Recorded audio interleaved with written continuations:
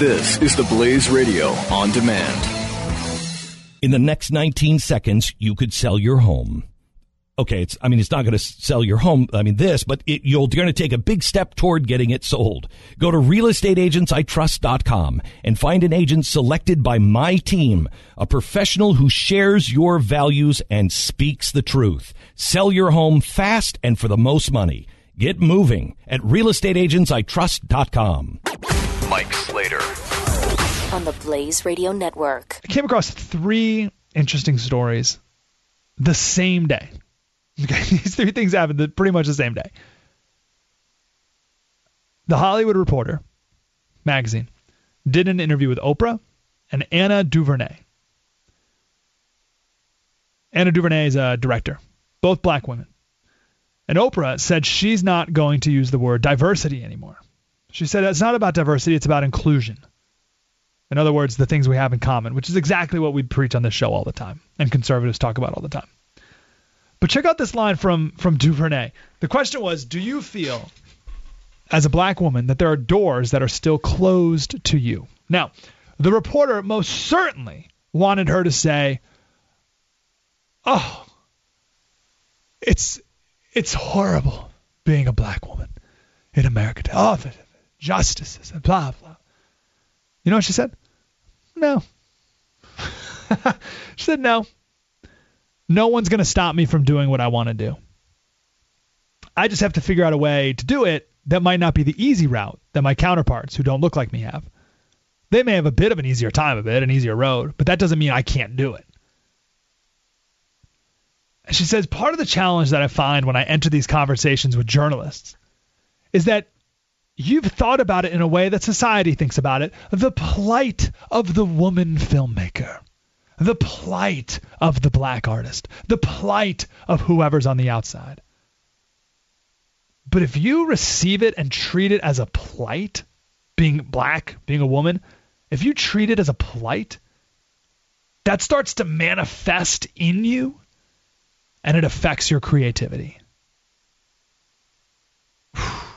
Awesome. In other words, stop being a victim. Because that's what that question is set up for her to say. Do you feel that there are doors that are still closed to you? Oh, yes. There's so many doors are closed. She's like, no. No one's going to stop me from doing what I want to do. In other words, I'm never going to be a victim. So stop even talking about it that way. Stop talking about the plight of the woman filmmaker, the plight of the black artist. You're framing it in a way that's poison to people. Because if you think like that, it's going to manifest in you, in your life, in your heart, in your mind, and it will affect your creativity. So stop peddling that poison. I love it. That's story number 1. Story number 2. Did you watch the Olympics this last couple of weeks?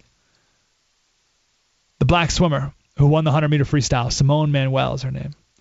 I was watching the race. I was a swimmer my whole life, so I watched the swimming religiously. She won the race. Lane 1, which never happens. Didn't even think about she was black. Did not cross my mind. Until the announcers started making a big deal about it, how she was the first black female swimmer to win a medal, let alone gold. So she walks over to Michelle Tafoya, and Michelle asks the normal questions, like, well, how does it feel? And she answered the questions like anyone else would answer. But you could tell that the NBC reporter, Michelle Tafoya, wanted so badly for Simone to say something about being black. So they finally awkwardly asked what this means for black people across the country. You know what she said? Oh, she said, oh, yeah, it's great and this and but then she says, I look forward to the day, though, when I'm not known as a black swimmer, I'm just known as Simone. In other words, shut up, NBC. I'm an American. It's the Morgan Freeman approach to race relations. Stop talking about it. That's story number 2. Story number 3. Cam Newton, quarterback for the Panthers. He was asked by a reporter why so many fans don't like him. He's a bit of a showboat guy. And the reporter said, well, it's got to be racism, right? And Cam Newton says, no, it's not racism. And the reporter says, well, what is it if it's not racism? And I love that sentence. That's such a telling sentence because this is how the left thinks. Racism is the fallback to anything that they can't come to a conclusion on. So if someone's in jail, it's not because they robbed a bank, it's racism. If black kids get lower test scores, it's not because black kids statistically come from more broken homes that don't value education like more stable homes. Nope, it's racism. The teachers are racist. The test is racist or whatever. It's always racism. So here's this guy, the reporter, who's saying, well, what is it if it's not racism? Because that's all he can think of. Like, I can't think of any other reason, so it must be racist. What is it if it's not? He says, I don't want this to be about race because it's not. It's not. Like, we're beyond that as a nation. So, and he got ripped to shreds for that. So this is what's really fascinating. All these stories happen at the same time. You got three people, Oprah and Anna DuVernay, Simone Manuel, the swimmer, and Cam Newton, who are explicitly saying, explicitly, being black, I'm not going to be a victim. Stop talking about racism, and not everything is racist. That's in that order. Stop being a victim. Anna DuVernay, stop being a victim. Simone Manuel, stop looking at me as black. Cam Newton, not everything is racist. That's amazing. And we can't help ourselves. Still, everything has to be about race. You got these three black people who are saying, yeah. Stop, like, can you stop, please? And we're like, oh, no, we must. We must keep always talking about it. It's amazing. You familiar with the Rough Riders? Not the rap group. Spanish-American War.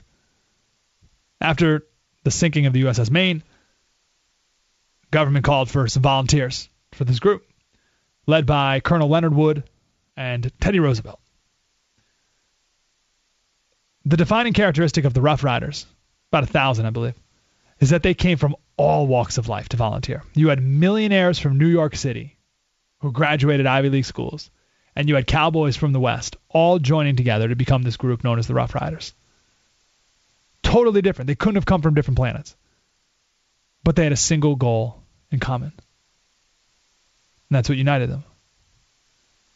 And the colonel, he wrote back to his wife, Colonel Wood. He said, you would smile to see the New York swells sleeping on the ground, right? The rich, pretty boys sleeping on the ground and on the floor of the pavilion we have without blankets, and doing kitchen police for a troop of New Mexico cowboys, all working together and as chummy as can be.